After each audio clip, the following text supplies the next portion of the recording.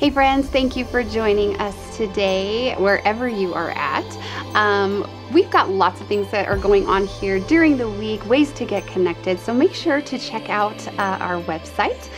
You can find all the things, events, classes, groups that are going on so that you can connect here with our church family. Also, be sure to like and subscribe on this video so that you can get more content as we bring stuff out. We hope today you enjoy this message. It's so good already. If we haven't met, my name is Mariana, and I'm part of the teaching team here at Christ Community, and I have the joy to come and bring the message tonight. One thing that is important for you to know about me is that I love parties. Okay, I think parties are fabulous. And growing up, like if it's wedding, graduation, school party, holidays, it doesn't matter what party. If there's a gathering of people, I'm there. Because if there's a party, that means usually, there's something to celebrate. And that fills my heart. I love that, joy in the air and a reason to commemorate whatever it is. And you gathering with other people, expressing your love, and your gratitude. And, being from Brazil, parties were a very big deal there. If you signal that there's a party coming up, everybody shows up and there's a lot of food and there's a lot of people and the parties last for very long. And one of my sweetest memories of parties were my birthday parties. And I probably have told this story so many times because it's true. I loved my birthday parties. And we had this tradition that my mom would make, the decorations and blow up balloons and all that stuff and make the food. And it was this season of a couple months leading up to the birthday party. And I had an aunt and uncle and cousins that lived across the hallway. We were in this apartment complex and then this apartment building, and they would come at night, my aunt that came from out of town. So it was all this family that would come and help blow up the balloons. And it was this thing, it was like the ceremony of the balloons, because we would all be sitting there, all these kids and aunts and parents and grandparents, and we're all, just blowing up the balloons, and we would fill up the living room with all of those balloons. It was like an ocean, and, the kids would trap the balloons with the couches, and it would be like a balloon pit that you can jump over, and that was the pre-party, okay? Because then the actual party was the next day. I'd go to sleep, and my mom would put up the balloons all over the wall, and it was incredible. So today for me, up till this day, if there's a birthday party, there will be balloons. I will bring the balloons because there's so much joy that ritual brings to my heart. Now, here's the thing about God. There's so many incredible things about God that it's very hard to narrow down what's your favorite. But this has to be on my top 3. That out of all the things that God commanded his people to do, party was actually one of them. Like culture aside, personality aside, personal preferences aside, God actually called his people to regularly and annually gather together and throw a celebration party. And in these times, and we have been listening about a lot of these feasts, they were called the Feasts of the Lord, and we've been learning a lot about them through the book of John. These were times where people would come together and look back at all the things that God had done and celebrate it, but also look forward in anticipation for it. And I was reading this article a couple months ago that I thought was so interesting. It said, the Bible has a clear and consistent party theology, making exactly this point, that the parties of the Lord, the feasts, were a sacrament. And but with the heaviness of life and our busyness and our capacity, we don't have time capacity, we don't have heart capacity to celebrate. And this writer of this article was questioning, could it be that we have lost something so vital that God wants for his people? To remember, to celebrate together. In our passage today, we find ourselves now in John chapter 12, And this is a wonderful feast going on here. It's in the middle of a celebration. Let's read. It's John 12, starting in verse 12. The next day, the great crowd that had come for the festival heard that Jesus was on his way to Jerusalem. They took palm branches and went out to meet him, shouting, "Hosanna! Blessed is he who comes in the name of the Lord. Blessed is the King of Israel." Jesus found a young donkey and sat on it, as it is written, "Do not be afraid, daughter Zion. See, your king is coming, seated on a donkey's colt." This is our story for today. It's a very familiar one. If you've been around the church for a while, it's what we call the triumphal entry. It's when Jesus comes to Jerusalem, and it's the passage that we read every year, a week before Easter, when the kids will wave the palm branches in remembrance of this very event. So it's Passover time. It's a massive crowd that comes to Jerusalem.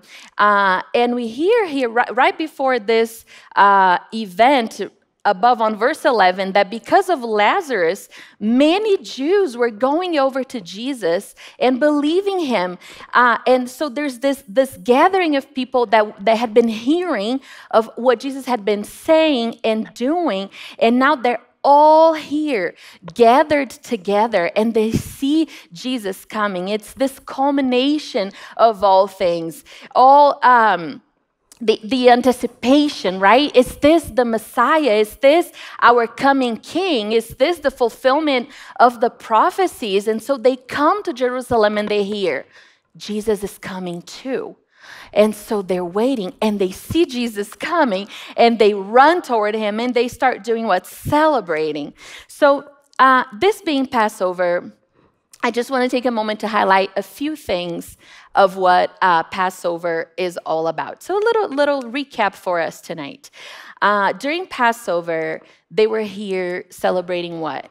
When God delivered them from 400 years of slavery that they had experienced in Egypt, centuries back, right?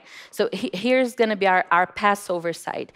So they're here celebrating this freedom from their bondage because they put the blood of the lamb over their doorposts, so the angel of death passed over their houses and they were freed, and that's what Passover is all about.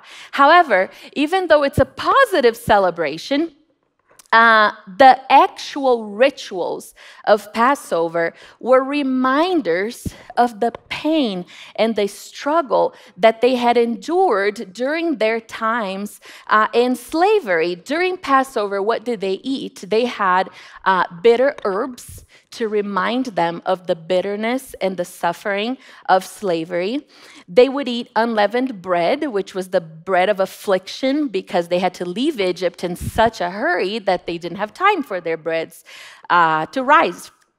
And each family would sacrifice a lamb. They would collectively be sacrificing these animals. And if you imagine the hundreds of thousands of people and the hundreds of thousands of animals that were being killed, it was like this big funeral and this big death occurring that reminded them also of the death that happened during that night when they were released from bondage.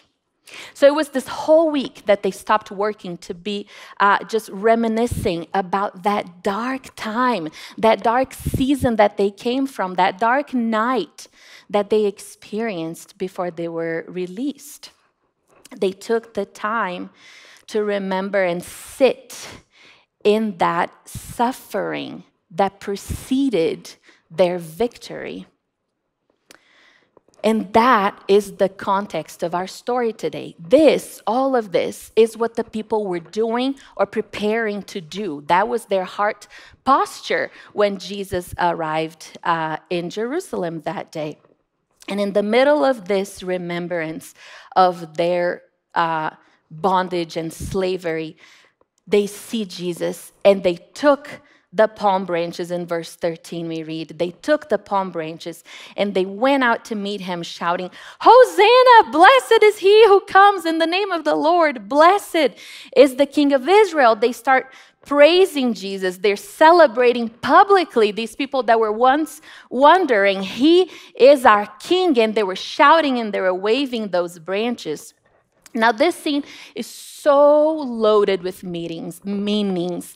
I literally spent so many weeks reading about just palm branches that it's overwhelming. If you're interested in nerding out about that, I'd love to talk to you about it. But we're going to skip over that for tonight because I believe that John in particular, we have been getting to know John, right? It's fun to see the different accounts of the Gospels. And John, he has this poetic way that he's connecting the prophecies in the Old Testaments, and he's trying to reveal who Jesus is. So I think he's a lot less about, all the political things going on here, which are still true. And again, I'd love if you want to go home and research about all of that.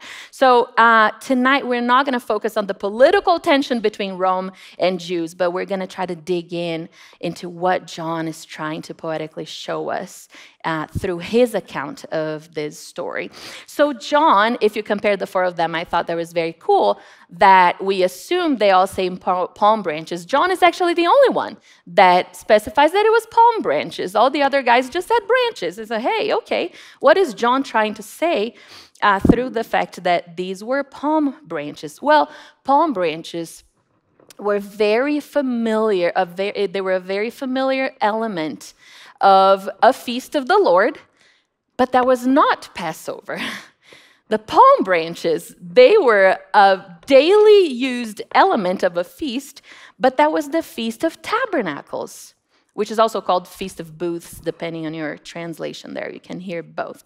So let's go over here and talk about our feast number 2, that is the Feast of the Feast of Tabernacles. So the Feast of Tabernacles was the time where, again, little recap, they would set up the tents and celebrate the time that God provided for them through their 40 years in the desert, right? The most unlikely place for them to survive, but God provided for them. And the Feast of Tabernacles was that reminder that they would put up the tents and remember God's provision during that time and toward the fulfillment of his promise.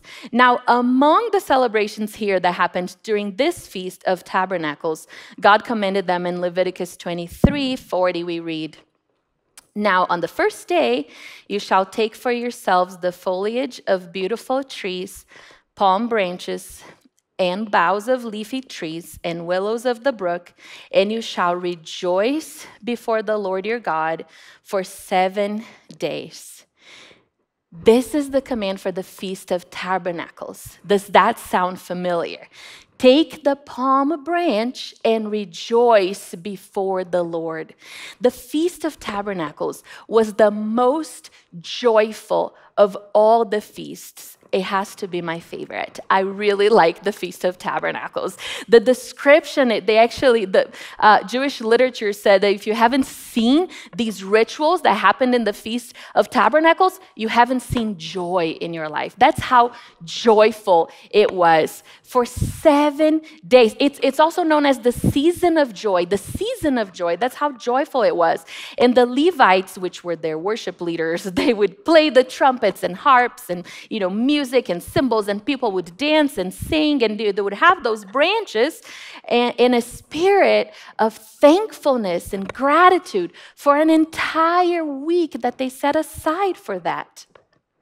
And while they were doing all of this, they would sing psalms, because the book of Psalms were like their hymnals. And for the Feast of Tabernacles, they sang a particular psalm that was Psalm 118. Would you like to see what Psalm 118 says? Here it goes. Verse 25, it says, "Lord, save us. Blessed is he who comes in the name of the Lord." Lord, save us is another way of saying Hosanna. What did the crowd sing in John when Jesus arrives in Jerusalem? Hosanna, blessed is he who comes in the name of the Lord. That is the exact song that they sang every single day in the Feast of Tabernacles while waving the palm branches. That's what happens when Jesus comes in Jerusalem. You're probably wondering, why does this all matter? Because it's not Feast of Tabernacles. And yet, what we see happening here when Jesus comes to Jerusalem is a perfect representation of their celebration of the Feast of Tabernacles. Now, while they were here dancing and waving palm branches and celebrating and singing, that was during the time when the priests would be pouring the water upon the altar, representing the coming of the Lord. These feasts were also called rehearsals. They were here doing this, rehearsing for the time of the promise when the Lord would come, and they would dance and they would wave palm branches. So then back in John, when they see Jesus coming, they're like, hey, we've been rehearsing for this time. We know exactly what to do. Every morning, they practiced this on the Feast of Tabernacles. It was a daily ritual. They knew what to do. They had their eyes fixed on this promise. But as I said, this is not a time of tabernacles. This was a time of Passover. So what is happening here? When we start digging into this passage, it's actually funny because some scholars will say, no, this was not during Passover. This was during the tabernacles, because look at all the evidence. That's how much evidence there is, except they spell out that it's Passover. So it's not. It was just this combination of everything. What's going on here? The passage continues. Verse 14. Jesus found a young donkey and sat on it. As it is written, do not be afraid, daughter Zion. See, your king is coming, seated on a donkey's colt. As it is written. John is making all sorts of Old Testament connections and references here. See, this whole story is only 4 verses in the book of John. And in these 4 verses, 2 are Old Testament references. The psalm and now this prophecy. Look, John is like, look, people, see, look at the signs. Go back to this prophecy in Zechariah. I'm going to spell it out for you. He writes it all out. Remember what it said? Zechariah 9:9 says, let's go there and read what it actually says. He's like holding our hand. I will tell you what it says. Rejoice greatly, daughter Zion. Shout, daughter Jerusalem. See, your king comes to you, righteous and victorious, lowly and riding on a donkey, on a colt, the foal of a donkey. That's the passage, that's the prophecy in Zechariah that John is quoting for us here. In John chapter 12, Zechariah had prophesied that their messianic king would come just like that, riding on a donkey. Jesus coming on a donkey, it was not a coincidence. They had been waiting. And what does it say when they would see that sight? What do? It says rejoice. Not only rejoice, it says rejoice greatly. Rejoice greatly because your king is coming to you. Rejoice greatly. See, your king comes to you. Rejoice.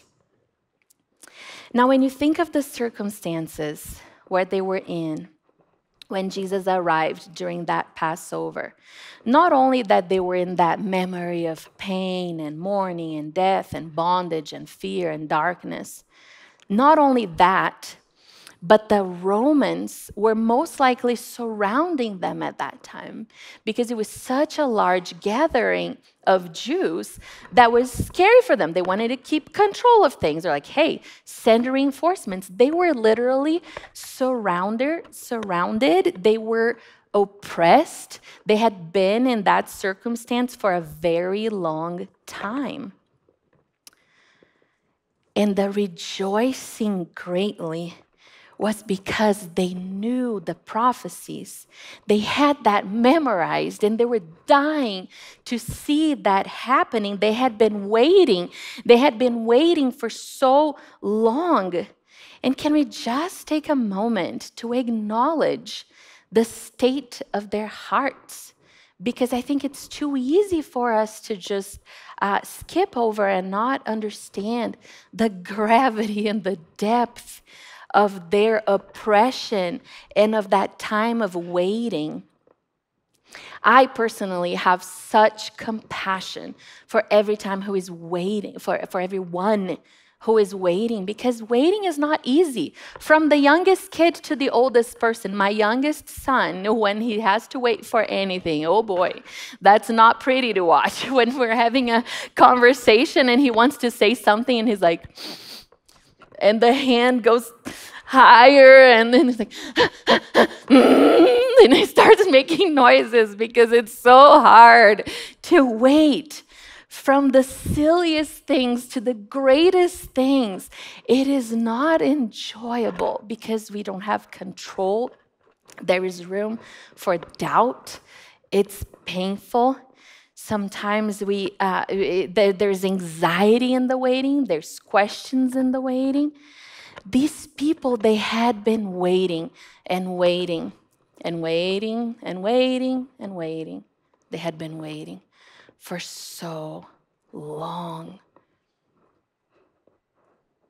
And I know a lot of you are here today also waiting, maybe waiting for the fulfillment of that promise, waiting for a phone call, waiting for a medical result, waiting for a job opportunity, waiting for guidance, waiting for your child to go through healing or something difficult that they're wrestling with. In a lot of these situations that we have very little to no control over. How do we handle that discouragement, the exhaustion, the frustration of waiting? But they had rehearsed.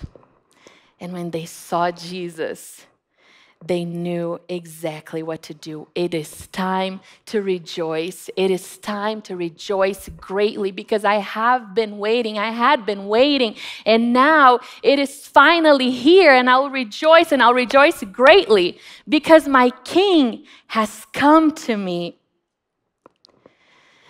But the circumstances that they were in, notice that they were still the same from the minute before. Jesus arrived, but Rome was still the power over them. Like, nothing really had changed in this scenario. They didn't start praising Jesus because suddenly life was better, because suddenly their problems were gone. Everything was still there. But they start praising, even though the circumstances were the same. They start praising, not because their troubles all had vanished, but because their King had arrived. The King was here, and they start to celebrate. Now, this was not a plastic celebration of fake smiles or anything like that. This is legit joy, because here's how we know it. Biblical joy and rejoicing and celebration, it's not dependent on the circumstances changes, on the circumstances shifting. That is, biblical joy is honest about the pain. And when we're talking about the feasts and the praises here, I'm not at all suggesting that you would sweep all the hardships that you're going through because we're called to praise. So let's pretend that none of this is there. That is not what we're talking about. Because true joy and rejoicing and celebrating doesn't ignore the pain in order to exist. They were still in the middle of it, As praise shouldn't ignore the pain to exist either. True joy moves toward the conflict. And we see the truest expression of praise when you're brave enough to move toward that pain and that conflict in you. You don't need to dismiss your struggle or to skip your praise either. And we see this dual reality in the song that they sing. So look what because they say, Hosanna, blessed is he who comes in the name of the Lord. There are two parts of what they shout. The first thing that they shout is Hosanna. Hosanna means save us, deliver us. Please, I beg you, I pray, help. That's what Hosanna means. There is integrity in their praise because they confess the place where they were in. They confess that they need help. They start their praise toward Jesus by confessing, I need you. Help me. I'm desperate. They cry out. It's that song of despair. They didn't pretend that everything was fine. That's the first line of their song. They were literally remembering, they were in the middle of the remembrance of their past suffering. It was Passover, while being in the midst of that very real oppression around them. When you see them partying away, remember that they were not ignoring the suffering around them. They were well aware of that. And they cry, Hosanna. Hosanna is the shout of the oppressed. They represent the marginalized. That was the heart of the voiceless, the pain of the exploited. They let that truth all out. Hosanna, Jesus, help me. True biblical joy comes out of these places of moving toward what's hurting. When you feel powerless, when you face the challenges of sickness, of broken relationships, of betrayal, of disappointment. And my heart breaks in thinking of so many conversations that I've had with you guys, and I know the things that are happening that are not easy. Unmet expectations, or hurt, or grief, or death, or heartaches, and so many situations where we feel just like this, oppressed and powerless. Our truest expression of praise comes when we're able to be honest and step into this place of Passover and acknowledge what's not okay.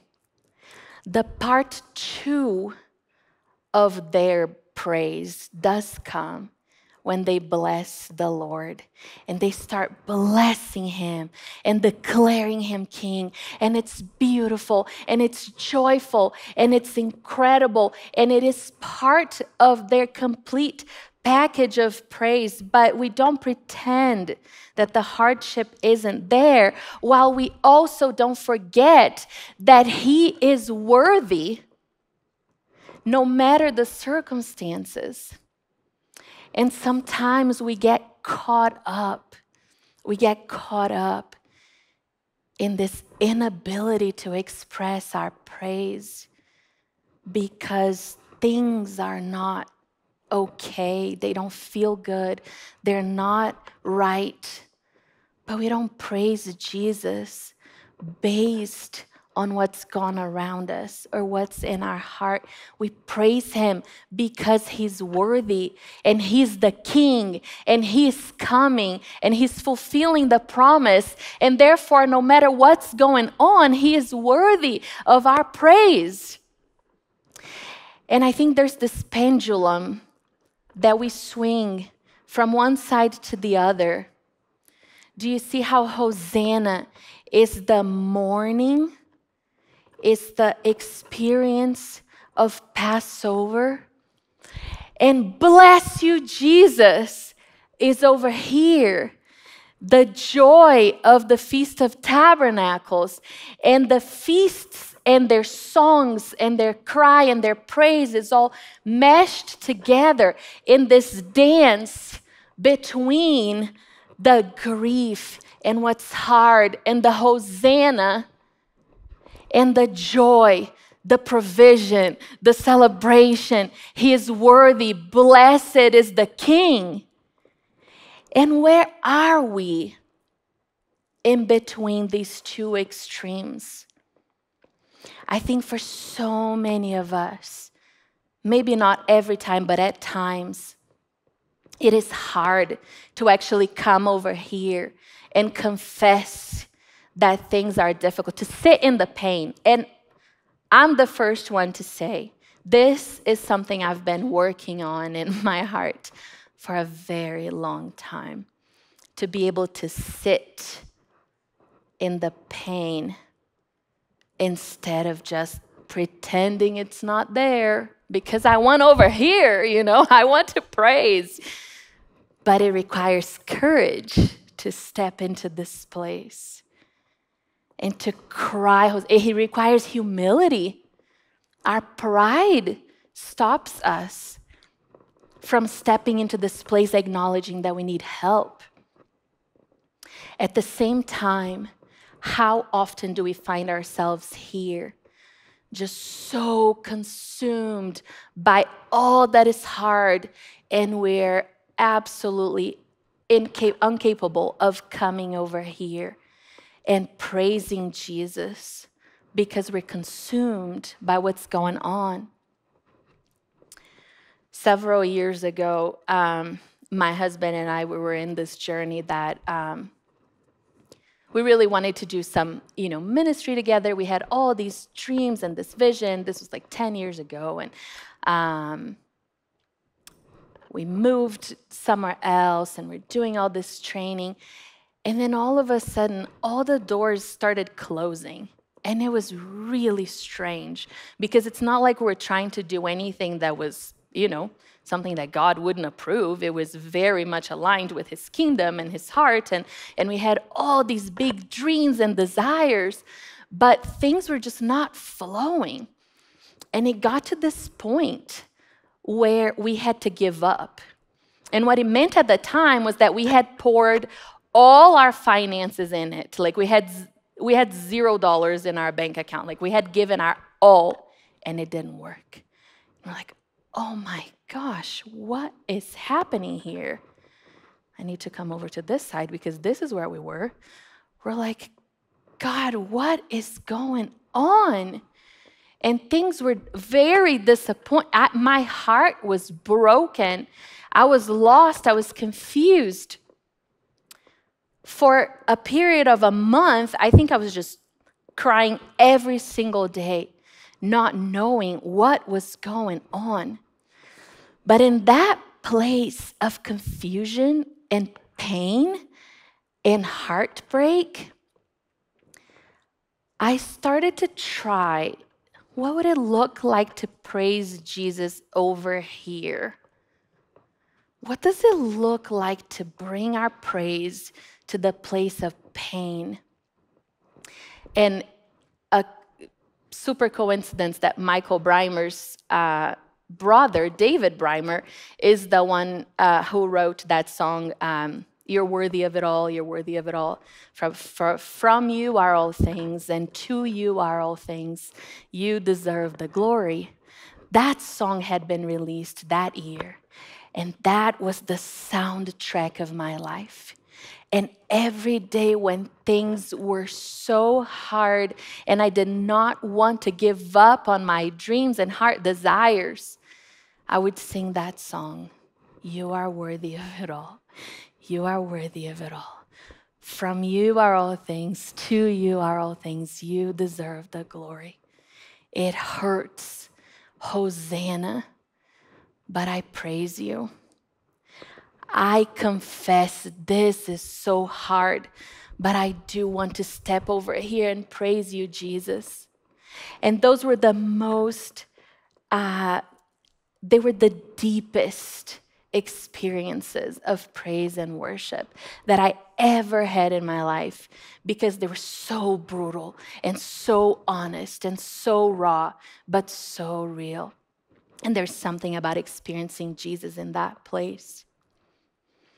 Now remember to swing the pendulum to both sides. It's important that we celebrate both. And look how beautiful it is that God celebrated these two parties. He celebrated the party where you do mourn and grieve. That's part of healthy praise.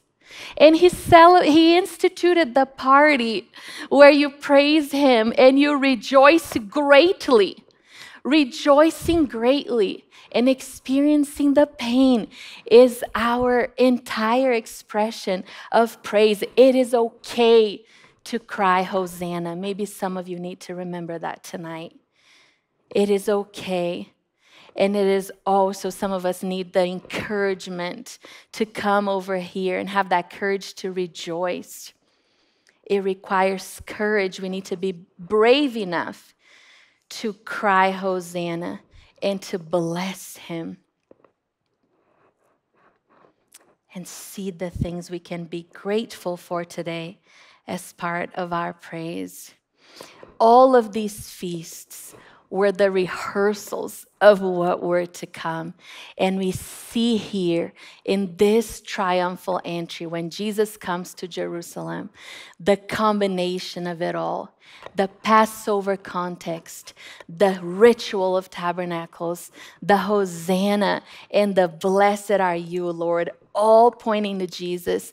And John is writing his account of this story like he's saying, do you remember the feasts that you have been celebrating all along for all these years? Here you go. Do you remember all the prophecies? Do you remember Zechariah? Here you go. Do you remember all the Psalms and the anticipation?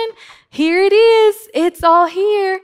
Remember the freedom from slavery, the provision in the desert, the living water coming from the Lord. It is all here. This is who Jesus is, fulfilling all the things that they had been doing for so long.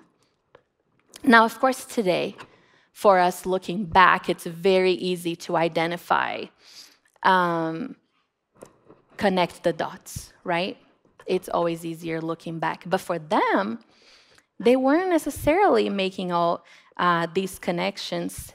They did understand what was happening, but not the fullness of what was happening. Here's what verse 16 says. At first, his disciples did not understand all of this. Only after Jesus was glorified did they realize that these things had been written. These things had been written about him, and that these things had been done to him. John is showing, see, all of this had been written. They didn't understand the fullness of the promises of God. Only after Jesus died, they connected the dots. Because at this time here, they were actually crying out for a literal king. They were hoping for a political king that would save them for that immediate problem, that urgent, the immediate fix, the temporal. That's what they had in mind, while Jesus had in mind the eternity. Now, why does this matter? Because although Jesus knew that people were hoping for something else, that he had greater plans than what they were thinking, and yet he said nothing. You read this passage, what did Jesus say? He didn't say anything in response to the crowd. Jesus did not judge their limited understanding. He didn't correct them like, oh no guys, sorry, that's not exactly what I came to do. He didn't do that. He didn't stop to teach them something. He accepted their worship. In that time, what mattered were their hearts.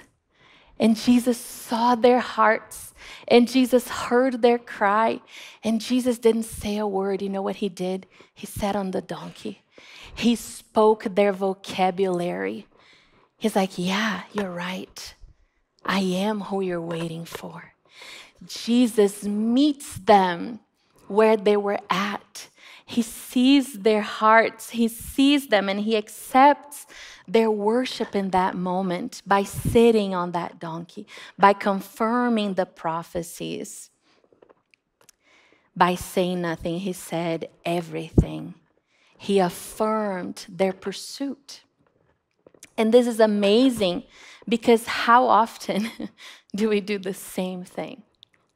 How often we're praying for things and God is like, wait, have something else in mind?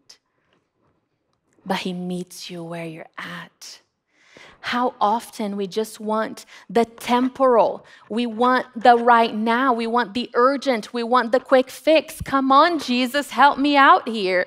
We want this right now because this is what we can see. We can't even blame them and we can't blame us. This is all we can see. And Jesus won't judge you. He will meet you where your heart is at. And in that place, the praise comes.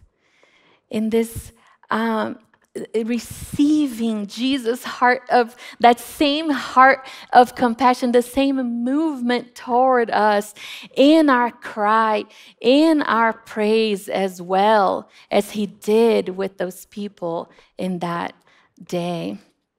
Here comes the King. Here comes the King. How do we respond? How do we respond to the fact that God is here? How do I approach him in the midst of what's going on in my life, what's going on inside my heart, what's going on around him, around me? How our hearts connecting with this experience of praising Jesus? God established these feasts so that his people, so that they would regularly practice thanksgiving and hope and praise, so that they wouldn't forget what he had done. And that applies to us as well.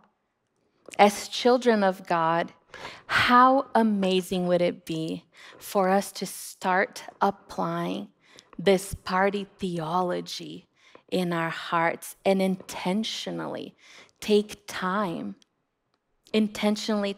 to regularly look back and celebrate and exercise gratitude, to practice this healthy praise, this healthy rejoicing. I have tried to do a few things that are so simple but so impactful with my family. I think the calendar year helps us get into rhythms. And for New Year's, we have for many, many years, we sit down as a family and we just take the pictures out, which I go like this as if it's albums. They're not albums anymore. It's like this. And we look through the pictures of that year and we remember, wow, remember that thing. Remember that sweet memory we had. Remember that thing that God did. Wow, that thing was actually really hard. Wow, look how far we've come. It is such a beautiful celebration, a ritual of year after year, looking back, taking time to look back and celebrate. That cultivates our hearts of praise, that cultivates this gratitude. And as we're in this pendulum of grief and gratitude, exercising this will nurture that heart of praise inside of us. Obviously, for every birthday party, there are balloons. There's joy, there's life. And we think about the big picture journey of our lives. Every birthday, think about all the milestones, all the things that you've been through, all the places you can look back from your childhood and see either the blessings of God or very, very hard things that you went through. but He carried you through, and you're here today, and look how far you've come. Feasts of remembrance and gratitude that produce this praise and this rejoicing greatly that we're called to do. How are we doing in our expression of praise if we're honest? What would it look like for us to approach our King even today as we enter now into a time of worship? With praise, with joy, with songs, with dance, to praise Him in faith, even when circumstances are still the same, to cry out. And worship team, you can come here if you're around, because it is time for us to celebrate that our King comes to us no matter what you're going through. Even during the Passover, we can reach and bring that palm branch into our times of mourning and celebrate in faith.